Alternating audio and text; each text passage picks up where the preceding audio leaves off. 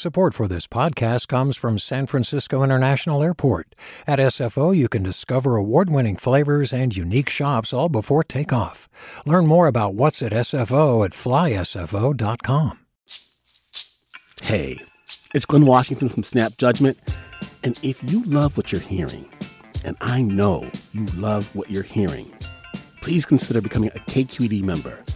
Get special access to cool events, behind-the-scenes footage, and so much more. Plus, you'll sleep better at night knowing you did your part for the community you depend upon. It's in you. Please be in it. Visit donate.kqed.org/podcasts to sign up now. That's podcast with an S. Thanks. From KQED.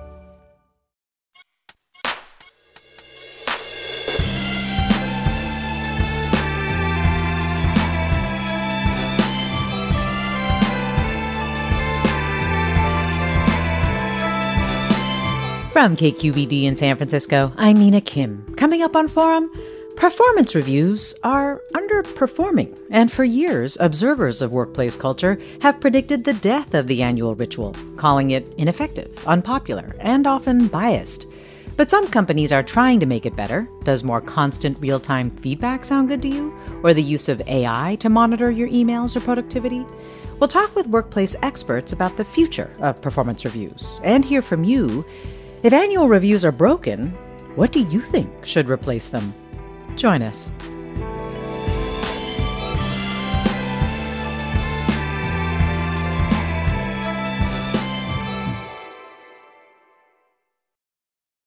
Welcome to Forum. I'm Mina Kim.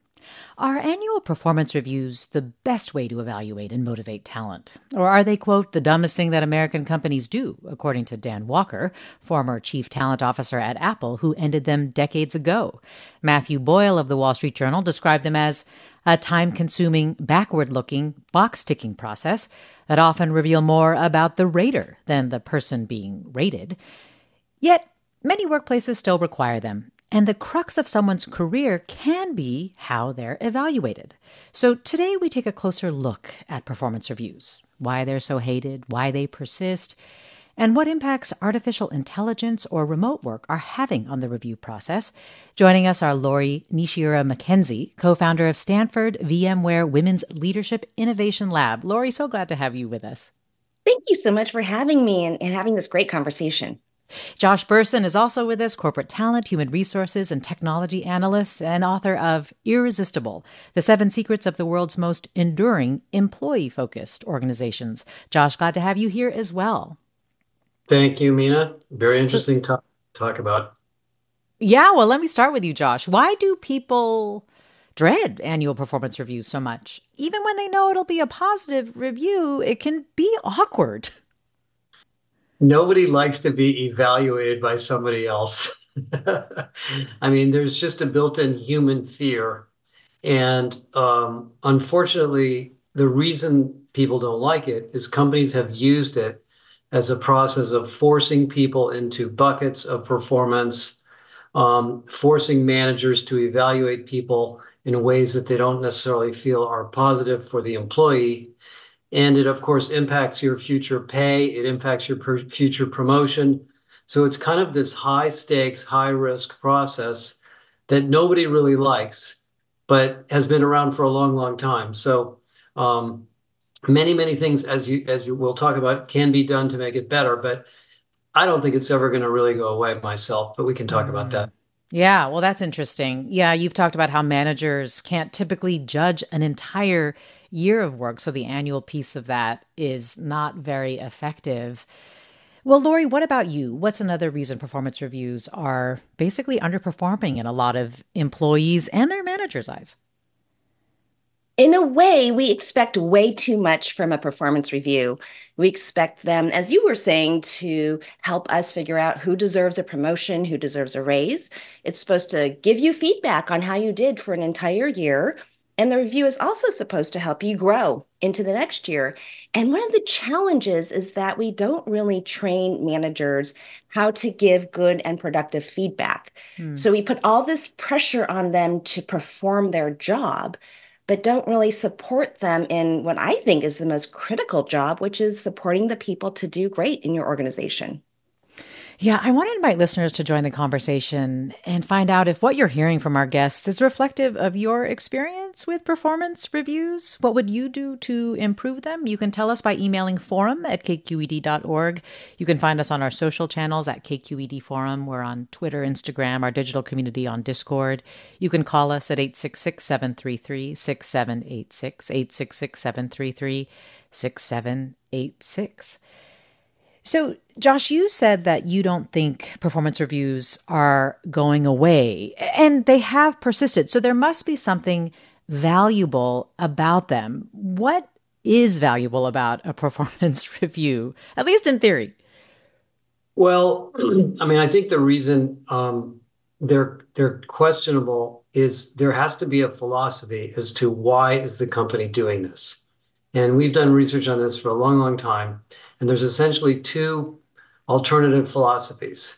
One philosophy is, and this goes back to the 1960s and 1970s and the days of Jack Welch, we're going to do performance reviews because we're going to weed out 10% of the people every year, and we're going to figure out who the top performers are. And so it's going to be a competitive assessment process. We're going to have forced distribution. In other words, you're only going to make, only 10% of your people can be rated the highest or some number like that. And that means everybody's competing with everybody else for high ratings. But, some companies like that. I mean, investment banks run that way. There's a lot of companies that thrive on that culture. But that, has changed over the last two or three decades. Most companies are not interested in doing that anymore because there's such a shortage of talent. So now the reason for a performance review philosophically is to improve performance or to coach people or to make it a performance development conversation, not a performance evaluation conversation. I think the problem is the philosophy tends to start at the top. And if the CEO wants to create a competitive culture, he or she and his or her head of HR may in fact, make the process very, very difficult on people, and that may be the purpose. And the reason I don't think this process is going away is, first of all, I've been doing this a long time and it just never does go away, is that eventually in companies, you have to make decisions. Who's going to get promoted? Who's going to get a raise? Who's going to get this cool job? Who's going to get this assignment? During a layoff period or a downturn, who are we going to have to let go? How do you make those decisions if you have no system or data to make them? So I think even companies that pretend like they don't have one of these, it's still happening. It's just happening in a little conference room, maybe without a number around it. That's so interesting. And Lori, gets to your point earlier about what you're saying, that we use performance reviews to do way too much, more than they should be used for. And you've also talked about the importance of a company understanding why they're doing them at all. Do you often find that they don't know really what the purpose of their performance review is? We do a lot of work with organizations at our lab to try to diagnose barriers in order to create new pathways that have, for example, less bias in them. And when we go to these companies to say, would you be interested in doing a research project with us? In your performance review, we might ask, so what do you want to accomplish with your review? And what's really interesting is if you go around a leadership group, you might get as many different answers as there are leaders. And I think that speaks to it trying to do too many things. And another habit we have as humans is that we rely on the past, what we've learned from our performance review experience before, and it's really hard to imagine what else could this process be. So I'd say that perhaps we've had a lack of imagination about what this process could be to support our organizations like thriving and our employees growing and weeding out bias so people don't have differential experiences in their organization. Well, let's talk about what that process often is, which is that an employee is asked to submit, sort of a self-evaluation of their work, and then a manager is asked to respond to a series of questions, sort of open-ended questions about the employee. And these questions are designed to kind of be universal across whatever roles in the organization. You've talked a little bit about how just that very structure alone can invite problems. What problems have you seen, Lori? One of the phrases I use is open box, means open to bias. And when people are asked to just fill in about performance, what we don't realize is that stereotypes about performance have us write reviews differently. So for the exact same performance, we might, for example, use different language for the way men and women perform the same duties. And certain words have more value in our organization, and we don't realize that often in male-dominated tasks, we use more of those important words for men. We might not realize we write more specifics for men and give very vague feedback to women. Or across difference, there's a lot of concern about remote workers having managers provide less specific feedback for them. So there's so many ways our brains write or see performance differently, and the more open-ended reviews are, the more likely those biases will creep into the process and eventually harm certain people's career or give other people a career boost for the exact same performance. Interesting. We had a segment about hybrid work not that long ago, and one of the things that they did find was that women are often dinged for not being maybe on the Zoom call or something like that. And the assumption, if they're not immediately available, is that they're doing something non-work related. And I was struck, Lori, in reading your evaluations of performance evaluations, that gender bias is still so persistent. Things like you're finding that women are often way more criticized for the way they communicate, while men are criticized for different things and in other performance categories that are often more relevant to the actual task. Can you say more about that? Absolutely. Yeah. Absolutely. So there's kind of two sides of performance. There's what you did and the perception of how you did it. And there tends to be more bias in the valuation of how the work gets done. And what people don't realize is that their brains are seeing the exact same behavior negatively for women. I'll give you an example from someone. She was a high-performing woman, and she was doing great with her team.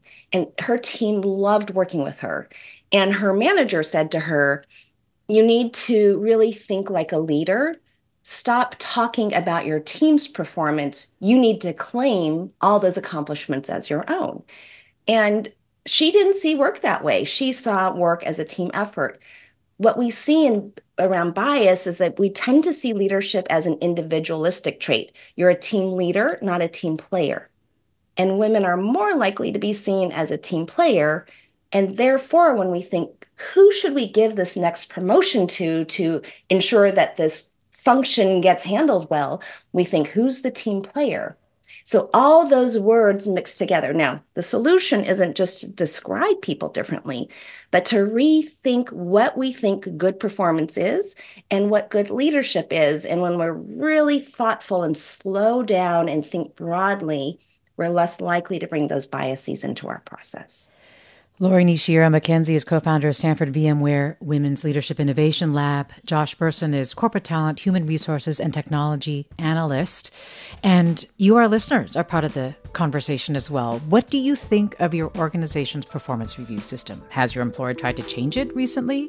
If you conduct performance reviews, what has worked for you? What hasn't? What would you like to see replace them? Have you ever been surprised by a review that you got or detected any bias in the process, either gender, race, age, ability? Email address forum@kqed.org, phone number 866-733-6786. You can find us on our social channels at KQED Forum. I'm Mina Kim.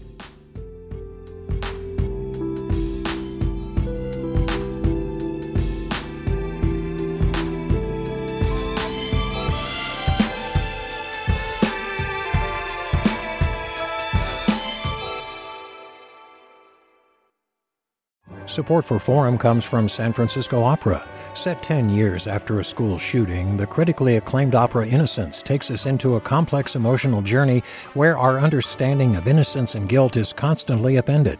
Kaya Sariaho's ethereal score collapses the past into the present as a community of survivors grapple with how to move forward. Don't miss the highly anticipated American premiere of Innocence, June 1st through 21st. Learn more at sfopera.com. We've all got those parts of our house where the internet just won't go. Well, if you had wall-to-wall Wi-Fi from Xfinity, you could worry less about dead spots. Because with wall-to-wall Wi-Fi from Xfinity, you get fast speeds, reliable connection in every room, and power for all of your devices, even when everyone's online. That's wall-to-wall Wi-Fi only with Xfinity. Restrictions apply, not available in all areas. Actual speeds vary.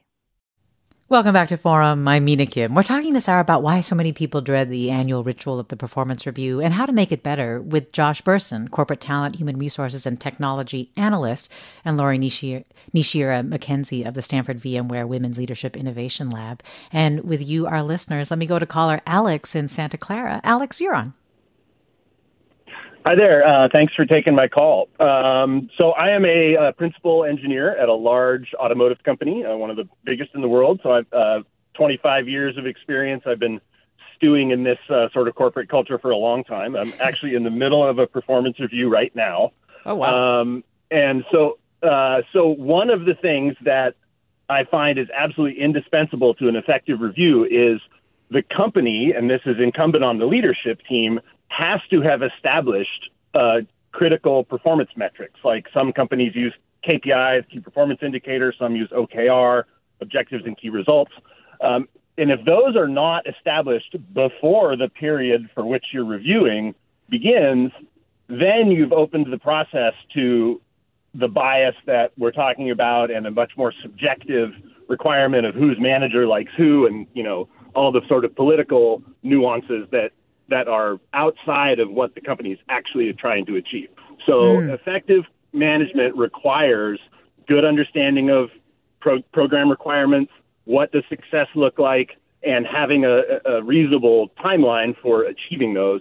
Then a very transparent and clear way to evaluate their own performance, evaluate the performance of their team, their managers, et cetera. So that was my thought, and I'll take any of your comments off the air. Thank you. Alex, thanks so much for that comment. And it makes a lot of sense, right, Josh, that, the best way to evaluate your teams is by clear metrics with a manager who understands what you're doing. But in so many workplaces, supervisors can be very removed from the day-to-day work of the people that they are evaluating or overwhelmed by other demands. What can they do in that instance when they can't really evaluate a worker accurately or provide effective feedback because they're just, not really aware of what those core metrics of that person's work are? Well, this gets back to the comment I made earlier about why are we doing this process in the first place? And if the company has a project goal, I assume, the caller is working on he's not, designing the car all by himself. He's part of a bigger team. And so he has objectives that are relative to other people. The performance appraisal or the review should not only cover what the individual did, but what the team did and what this person contributed to the team. And that's a big change from the way it used to be. I mean, when I got out of college in the 70s, performance reviews were about you and what you did, regardless of everybody else, and the behaviors and the process you used. That doesn't work anymore because, just as you said, Mina, managers don't really know what the employee's doing all day. They're probably working with a team leader or a project leader. So good performance review process today encompasses both individual goals and individual achievements, but also the project itself and what contributions you made to the project and the rest of the team. And that gets into this issue that Lori was talking about, which is the how. The how actually is a performance metric, because if you're doing a great job of hitting your numbers, but irritating everybody else and making everybody else miserable, well, maybe you shouldn't get such a high review. So that's why the process is so nuanced. Do you think that there is a movement toward less individualized reviews and more team-based reviews, given the integration of teamwork or the kind of work that people need to do to be able to make a successful product or service or so on, Josh? Yes. I mean, in fact, there's a really interesting study that some Harvard guys did years ago about the negative impact of compensating people on individual goals. Because what happens is when you give everybody a whole bunch of individual goals, they don't really feel that it's in their best interest to help somebody else hit their goals if they're not going to hit their own individual goals. So you have to design a reward system that rewards team objectives or company objectives as well as individual objectives. And I think most companies learn that lesson the hard way, to be honest. In the early days of performance appraisals, they think it's individual, and then they kind of realize, wow, this isn't moving the needle, and we're actually encouraging a lot of bad behavior. So we need to broaden it. So it is definitely a trend, and it comes up all the time with companies. Well, let me go next to caller Gwen in San Francisco. Gwen, you're on. Hi, I'm Gwen Carmen. I used to be, in fact, the mayor's teacher, London Breed. Oh, wow. And San Francisco Unified and Oakland both have this thing called it's peer review or PAR. They call it PAR. So if you get thrown into the PAR program, you get an unsatisfactory evaluation from the principal. And usually most teachers, if they get that, they retire because no one passes it. And the district forces you either to retire or resign. And it's what happens is, you get reviewed and you pass or you don't pass. And so Oakland and San Francisco can't afford to lose teachers. They need to lure them in. So most teachers quit. And after I got into that program, they wanted to get rid of me because I was always suing them for something. And, I worked with the lady, and she told me that she had to give me a failing performance because she just bought a condo, blah, blah, blah. And it's like, they need to, from corporate to education, they need to review the annual review process. So, Gwen, thanks for bringing that up because, interestingly, we're getting a lot of questions along these lines, like what should you do, Lori, if you think your manager or company is using a performance review to try to push you out or fire you? Thank you for sharing that, Gwen. And I'm so sorry that you had such a negative experience at work. And I think that's exactly why there's suspicion around this process, is because there are times when it works against you, despite your best intentions at work. And one of the things that I think about is, where in my company or where in an organization are there allies who might provide me the feedback I need to deal with a situation that's unfair? Sometimes the official channels can be really effective, like my human resource manager might really have wisdom and trust to help me through a situation. Sometimes that doesn't exist in my organization. And one of the tools people often resort to is documenting what's actually happening as kind of fodder against false accusations they're having. And ultimately, many of these go against the employee because they have less authority or power in an organization. So when we work with companies, we really try to think about the incentives and the nudges that keep managers doing the best, and maybe, as you said, Gwen, the ways of catching when unusual behavior comes up that has nothing to do with the employees. So this makes me think a lot about how can we help companies and schools think about the ways to incentivize the positive feedback part of the review and reduce this personalized negativity. So again, I'm so sorry you experienced it, and I think you're illuminating why we need to do better.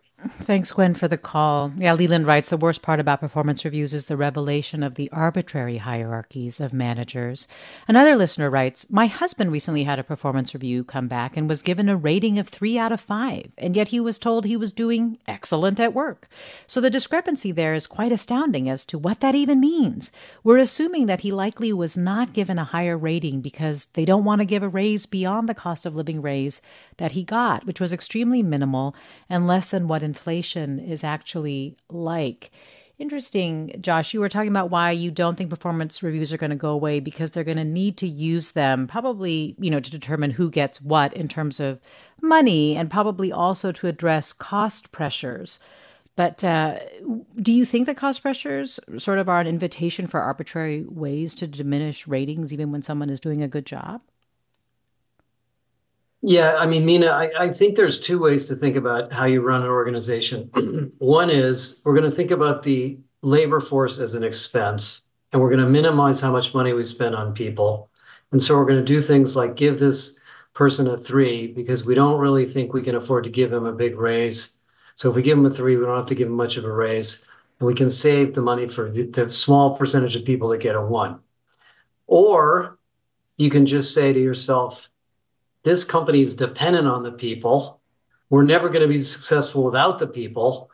We want the best people to work here. We want the people to work here to be optimized at the best possible performance for themselves, and we'll pay them what they're worth.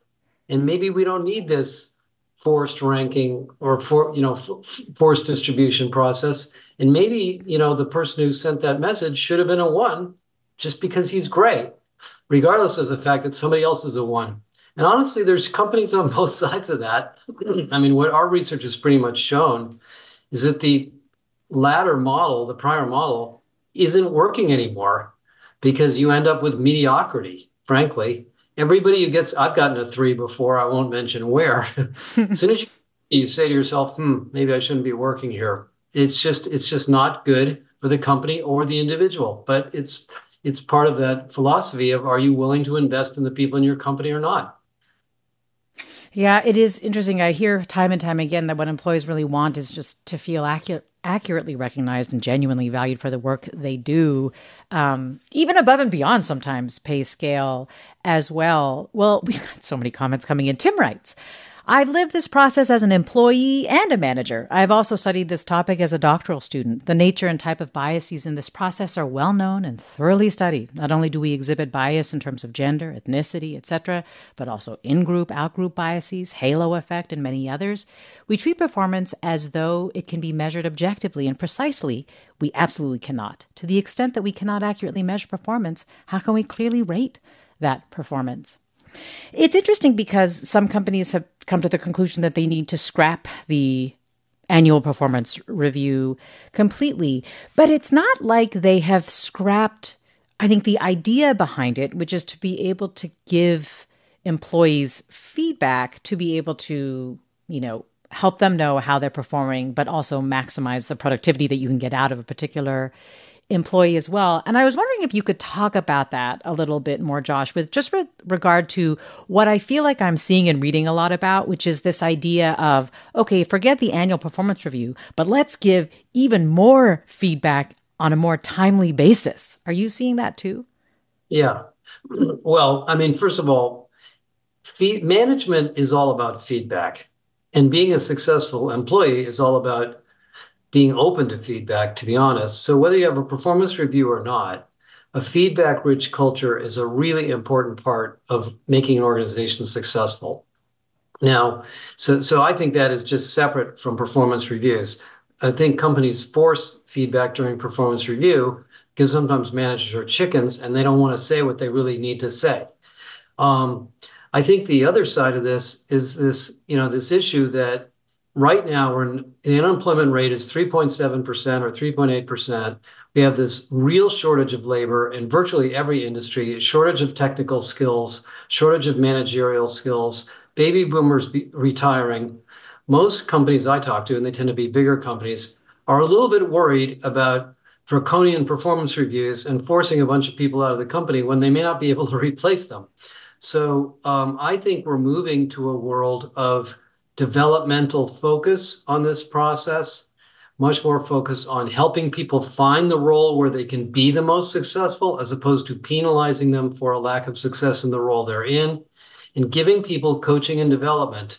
I mean, the two examples I would just cite, Microsoft literally turned itself around when they went from a punitive kind of performance process to a growth process. And Microsoft's now the 1 or 2 most valuable company in the world.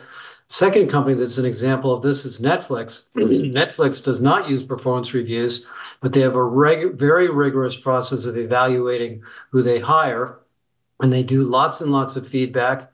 And Netflix is and it's the only streaming service that's making a profit, and they're generating twice the revenue per employee of Google. So this more enlightened approach to this process is now sort of playing itself out company by company.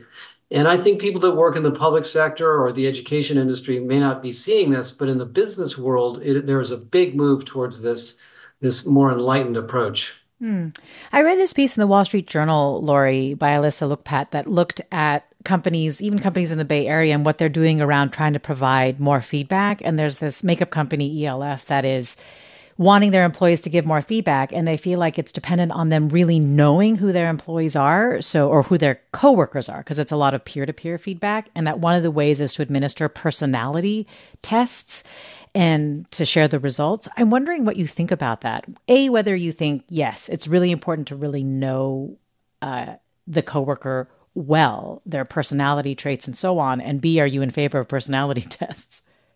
That's such a great question. I absolutely agree that it's important to know our employees well. And I do have some concern around personality tests. What I've seen is that, bias is often putting someone in a box and having that influence how we see them.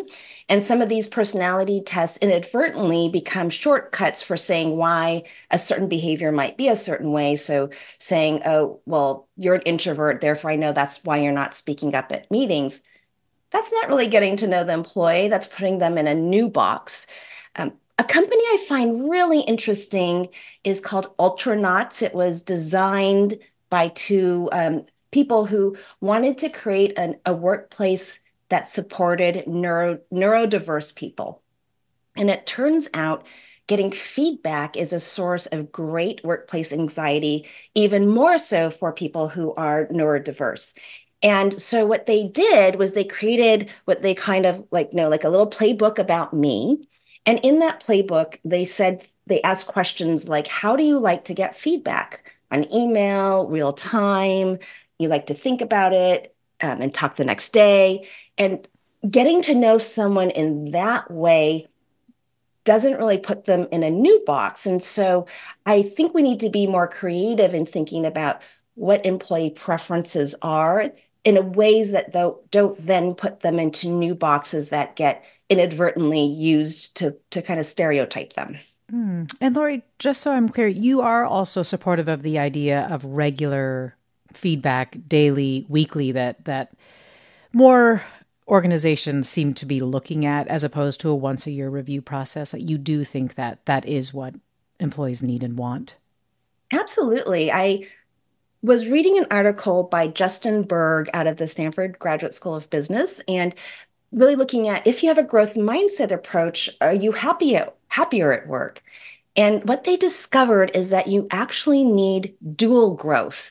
You need to think that you're not only growing in your job description, but also growing in the skills. So if you're only growing in your job description, you're not as happy. Or if you're only growing in your skills, but your job isn't changing, you're not as happy. So feedback can help people, especially know that they're growing in their skills, and combining that with growth in their work could also produce people feeling happier and more satisfied at work. And for me, at least, I know when I'm more satisfied, I definitely perform better. We're talking with Lori Nishiura Mackenzie of Stanford's VMware Women's Leadership Innovation Lab, and Josh Bersin, a corporate talent, human resources, and technology analyst. And after the break, we'll look at how AI is being used to provide this more regular feedback and what you think. We'll have more after the break. I'm Mina Kim.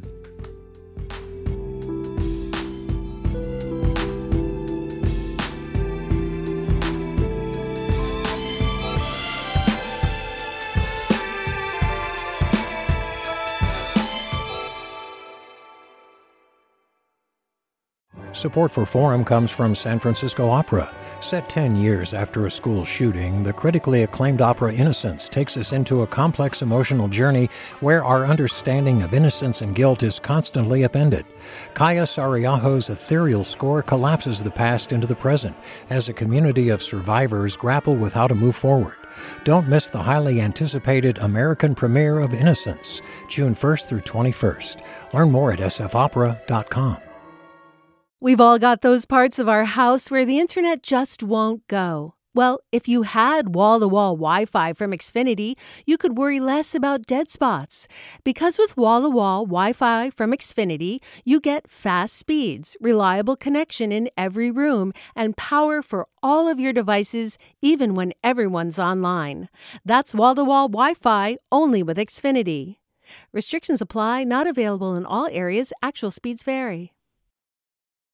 This is Forum. I'm Mina Kim. We're talking about how companies are changing how they measure performance and the future of performance reviews with Josh Bersin and Lori Nishiura Mackenzie, both experts in this area. And we're talking with you, our listeners. What do you think of your organization's performance review system? Have you ever been surprised by a review that you got or detected any bias in the process? What was your best performance review experience and what made it possible? Are you in favor of more frequent and more monitoring to be able to provide that frequent feedback? The email address is forum@kqed.org. Our social channels are at KQED Forum. The phone number is 866-733-6786, 866-733-6786. And Jean writes, several years ago, I worked as an attorney for Big Pharma in New Jersey. At a performance review, I was criticized for being too aggressive and too opinionated. As an attorney who is paid big bucks to provide opinions, I was stunned. I then compared notes with several colleagues. Two others were similarly criticized. What did we have in common? We were all Jewish women from New York.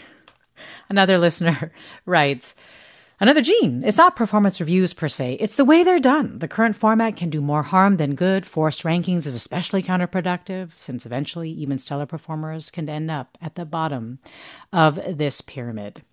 So I want to talk a little bit about how AI is being used right now to try to improve the performance review process, as well as trying to improve the data that employers are getting to be able to accurately review an employee.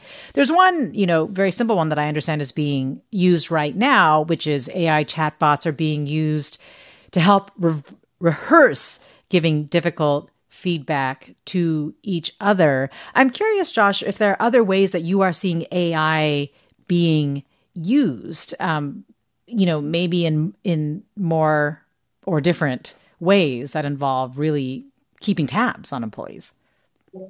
Yeah, there's actually some really creative, I think, positive things coming. I know it's a little scary to think that an AI is going to give you a review. But for example, Lori was talking earlier about the tendency for people to evaluate women differently from men using different language. There are tools that can actually read the text of a performance review and tell the person who wrote it, this is a biased word, this is a biased phrase, to teach the manager or the supervisor how to become more neutral. And that's really good stuff. A second example is, at the end of the year, let's suppose you do have to write a review for somebody and you really don't want to do it. And you kind of, you tend to have recency bias. You remember what they did a month ago, but you don't remember what they did 10 months ago. Mm. Well, there's lots of AI tools that can summarize, years of work listed for you. And so you can go back and say, wow, this guy did a lot this year. I kind of forgot all the wonderful things he or she did. So that's another, big benefit. Writing assistance and so forth. The third is sort of more scary, but it is being used in tech companies where companies are using AI. If you're, say, a software engineer, and they're looking at the code you wrote, and they're looking at how other people recommended it or highlighted it, and getting social cues on your performance and your productivity to help the company see who the really, really top engineers are without asking the opinions of the managers. So as I said before, I don't think performance reviews will ever go away. And so I think AI is going to help organizations get better data, hopefully, and be less biased. I hope we never reach a world where the AI tells you what it thinks about your review, your performance, but that may come and we'll deal with it when it happens. I did read about a couple of other examples of using AI to evaluate workers' emails, the content of workers' emails, to evaluate people's contributions during a meeting or whether or not they dominated the conversation or not. All of that I find interesting and scary at the same time. Lori, would love to hear what you think about AI and evaluating employees. Does it have, especially since you work on bias, do you think it is a way for us to address bias, or do you think it invites more? It's such a great question. And I think of it in two parts. One is what data is useful for AI to help us with. And as Josh was saying, sometimes our brain has these faults. And so data that helps us then evaluate more equitably, that seems like a great use of AI. And the second way I think about it is how do we help organizations as they try to operationalize performance reviews think of the context in which it's happening? So oftentimes we don't think enough about what do we need to do as a team, as an organization, to create a sense of safety for giving really hard feedback, that it's something that we have a kind of a container for. And so as we might move towards more operational ways to do feedback, we also need to provide more human containers for people to think about the meaning of it, how I'm going to experience getting it or giving it, and ensure that the human component isn't left aside as we think more specifically about the data that we're collecting through AI chatbots or listening devices. Well, this listener writes, I'm a software engineer. In one of my reviews, my manager told me that my code was so beautiful that he could put it on a wall. Then he told me that he was giving me a lower review because of the beautiful code. He said, if my code was so gorgeous, I could have written more code in that time. I am female. Do we think that was a factor? Sita writes, performance reviews are fraught with personal bias, no matter what processes organizations have in place. How can organizations make review processes objective? Is there a way to continuously assign weight or value to contributions made during the year so it is apparent during appraisal? We were wondering if AI was one way to do that. But, in the absence of that, is there a way to make it more objective? What are your thoughts on that, Lori? It's really interesting. We have what I'll call the myth of meritocracy. We believe that we ultimately can make really fair decisions about everything. And it turns out that when we really believe there already is a meritocracy, we stop doing the really productive behaviors like self-scrutiny or like questioning whether we're writing differently about people. So one of the downsides about these aids to make reviews less personal is that the managers might assume the technology has taken the bias out of everything. And then as they interact, they may in fact be more biased in their interactions with their employees. So there was one great study done where they had what they called blind auditions for a tech role, and very non-traditional people. So people who didn't learn coding at a university or who were self-taught. Those people performed really high, but none of them made it through the interview process because ultimately the managers didn't know how to evaluate someone who didn't have a similar background to them. And the people who were non-traditional weren't as comfortable in those corporate environments. And for me, that's always a cautionary tale. We might try to weed bias out of a process, but we as humans have it. And will we bring it back even stronger, assuming that technology has handled it for us? So we really need to think about that. Let me go to caller Peggy in Montera. Peggy, you're on. Yes. I was hiking with the CEO on a trip, and I asked him, why is it that people at the top aren't interested in feedback from people doing the work? Because they often have really good ideas about how to improve the product, and sometimes people are punished from making suggestions. He said, we don't care about the product. All we want to do is build up the company to a point where we can sell it for more of a profit than we bought it for. So I was just wondering why feedback doesn't go both ways. Oh, interesting. Well, that sounds like that organization had a very specific objective. So maybe performance evaluations aren't really of the growth and development mindset that some of them, or Josh was saying that many of them has switched to. But I do want to ask you about what Peggy's bringing up in terms of feedback going both ways. I actually find that this is a big trend, Josh, that subordinates giving feedback to managers is encouraged. A, what do you think about this conceptually? And B, do you think it's working? Because from a lot of people, I hear that the process is quite fraught and you can be punished for giving feedback upwards to the people who have the capacity to hire or fire you or, make your life harder. I'm really glad actually that question was asked, because I really think things have changed and they are changing faster and faster by the minute. We call it what we call employee activation. There was some research done just at the end of the year, I think it was Gallup, that 80% of employees today believe that the company should accommodate their needs, not that they should accommodate the company's needs. Some of this is young people feeling, empowered. I think it's the low unemployment rate. It's coming out of the pandemic, all sorts of reasons for this. And of course, all of the good ideas that come from the company do come from the employees. And usually the frontline employees know more about what's going on than the people at the top. So, and that's the reason we had the most labor shortages and strikes last year than we've had in something like 22 years. I think we're in a new sort of management environment where CEOs that don't listen to their employees are going to be sorry. And yeah, you can punish an employee for speaking out on social media, but it makes the company look even worse than the employee. So I think this is a good thing because honestly, I've always felt that employees, in some sense, are the most vested stakeholders in the company that the company has, because customers can always buy another product and investors can always buy another stock. The employees are living in the company all day, and when they have comments and feedback, we should be listening to it. So I think this is a big new trend, and I'm really glad that came up. Well, Lori, what can a manager do to encourage meaningful feedback about their performance from their subordinates? As Josh said, nobody likes to get feedback. So just as we think about coaching managers to give employee feedback, I also think we can help share with employees how to give managers feedback, because as they progress up the organization, they're going to have to be managers someday. And so thinking about growth, are you helping your manager grow as a manager so that they can manage you better? Or are you just criticizing them? How can you think about the environment you want and then give advice or feedback to your manager how to produce that? So I think, and of course, I always value training, but thinking about how to help people do it well, whether you're giving it up or down, is an important part of the equation.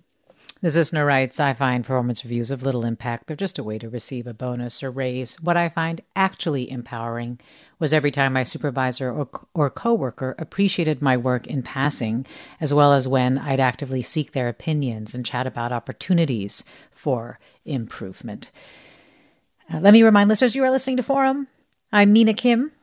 We're talking with Lori Nishiura Mackenzie of Stanford VMware Women's Leadership Innovation Lab and Josh Bersin, author of Irresistible, The 7 Secrets of the World's Most Enduring Employee-Focused Organizations, and a corporate talent, human resources, and technology analyst. And we're talking with you, our listeners. Let me go next to Carol in Campbell. Carol, you're on. Hi, thank you, Mina.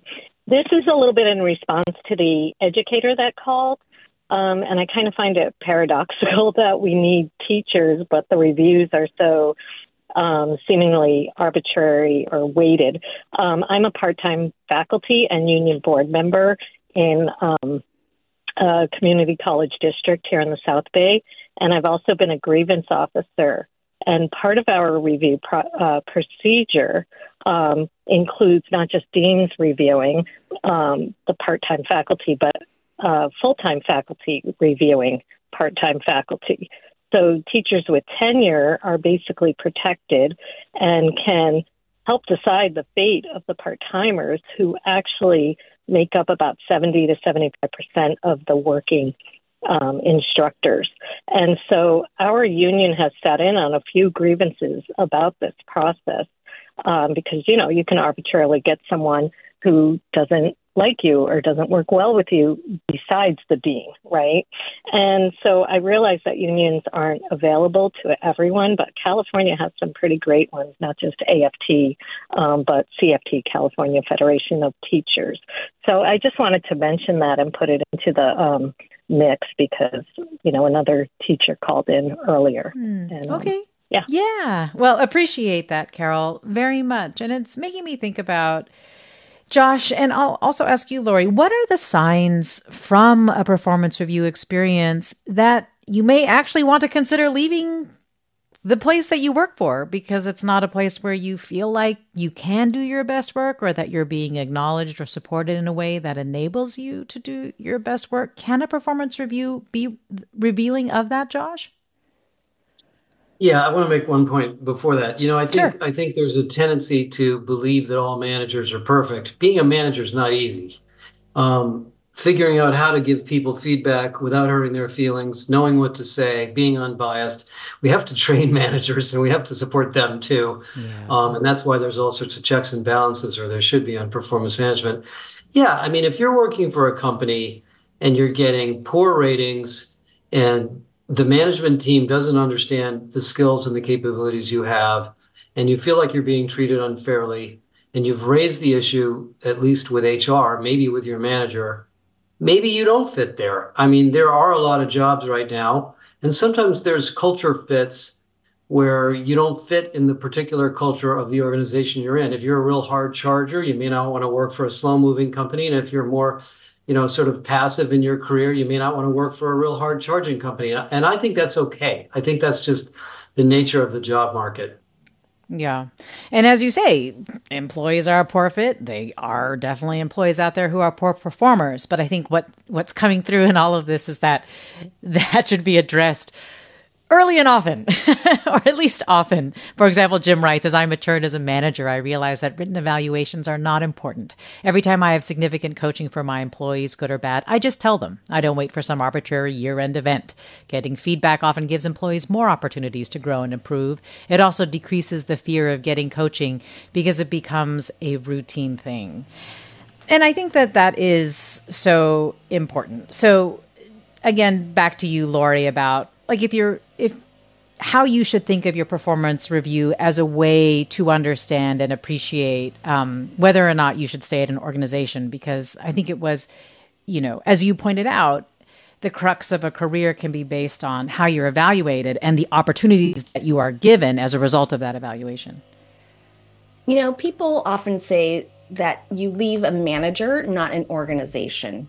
And that really is the experience of so many people, that they have an ever-moving goalpost. Their manager says, do this and you'll get promoted, and you do it and you don't get promoted. And oftentimes it's not because you haven't performed, but that your manager isn't really focusing on maybe that they're giving opportunities to some people and not to others. And so one of the things I'd say, if you're in that situation and you're not sure, you love your company, but you're not getting the feedback you need, to see if there could be, even within the organization, a manager who's known for giving fair and effective feedback.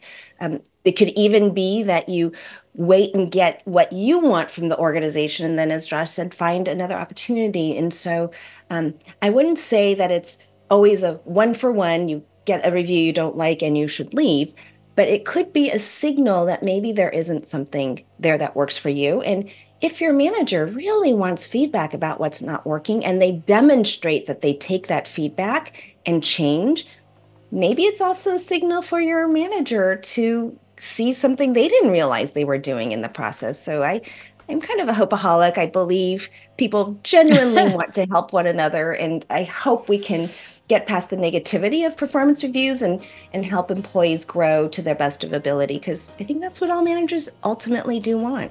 Yeah, well, this listener writes, my favorite review, this is Dave. A week before my mid-season evaluation, I had a run-in with the boss of a team I was not a member of. He was remarkably immature, and I told him off. During my evaluation, I was told I was doing well in A, B, C, and D, and they said I should not be calling supervisors pinheads. I said, fine, if that's the worst you got, I'll take it. Lori Nishiura Mackenzie and Josh Bersin, thank you both so much for talking with us about performance reviews, why they're dreaded, how they're changing, and I hope they will improve. My thanks also to Dan Zoll for producing today's segment. This is Forum. I'm Mina Kim.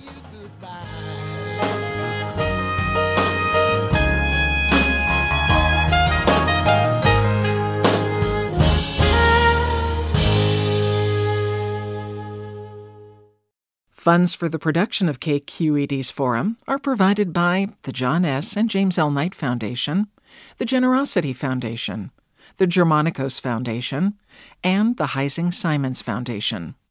Support for Forum comes from San Francisco Opera. Set 10 years after a school shooting, the critically acclaimed opera Innocence takes us into a complex emotional journey where our understanding of innocence and guilt is constantly upended.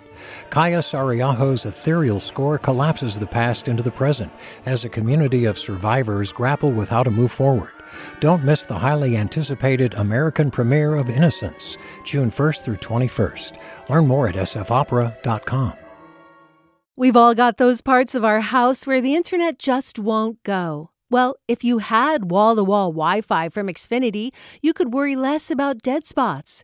Because with wall-to-wall Wi-Fi from Xfinity, you get fast speeds, reliable connection in every room, and power for all of your devices, even when everyone's online. That's wall-to-wall Wi-Fi only with Xfinity. Restrictions apply, not available in all areas. Actual speeds vary. All over the country, we need to improve reading in Wisconsin. Schools are changing the way they teach reading. I'm calling for a renewed focus on literacy. We have gotten this wrong in New York and all across the nation. And it's happening because of a podcast. I think your podcast has changed my life. And I'm going to share this podcast with everyone I meet. Sold a Story investigates how teaching kids to read went wrong. New episodes of Sold a Story are available now.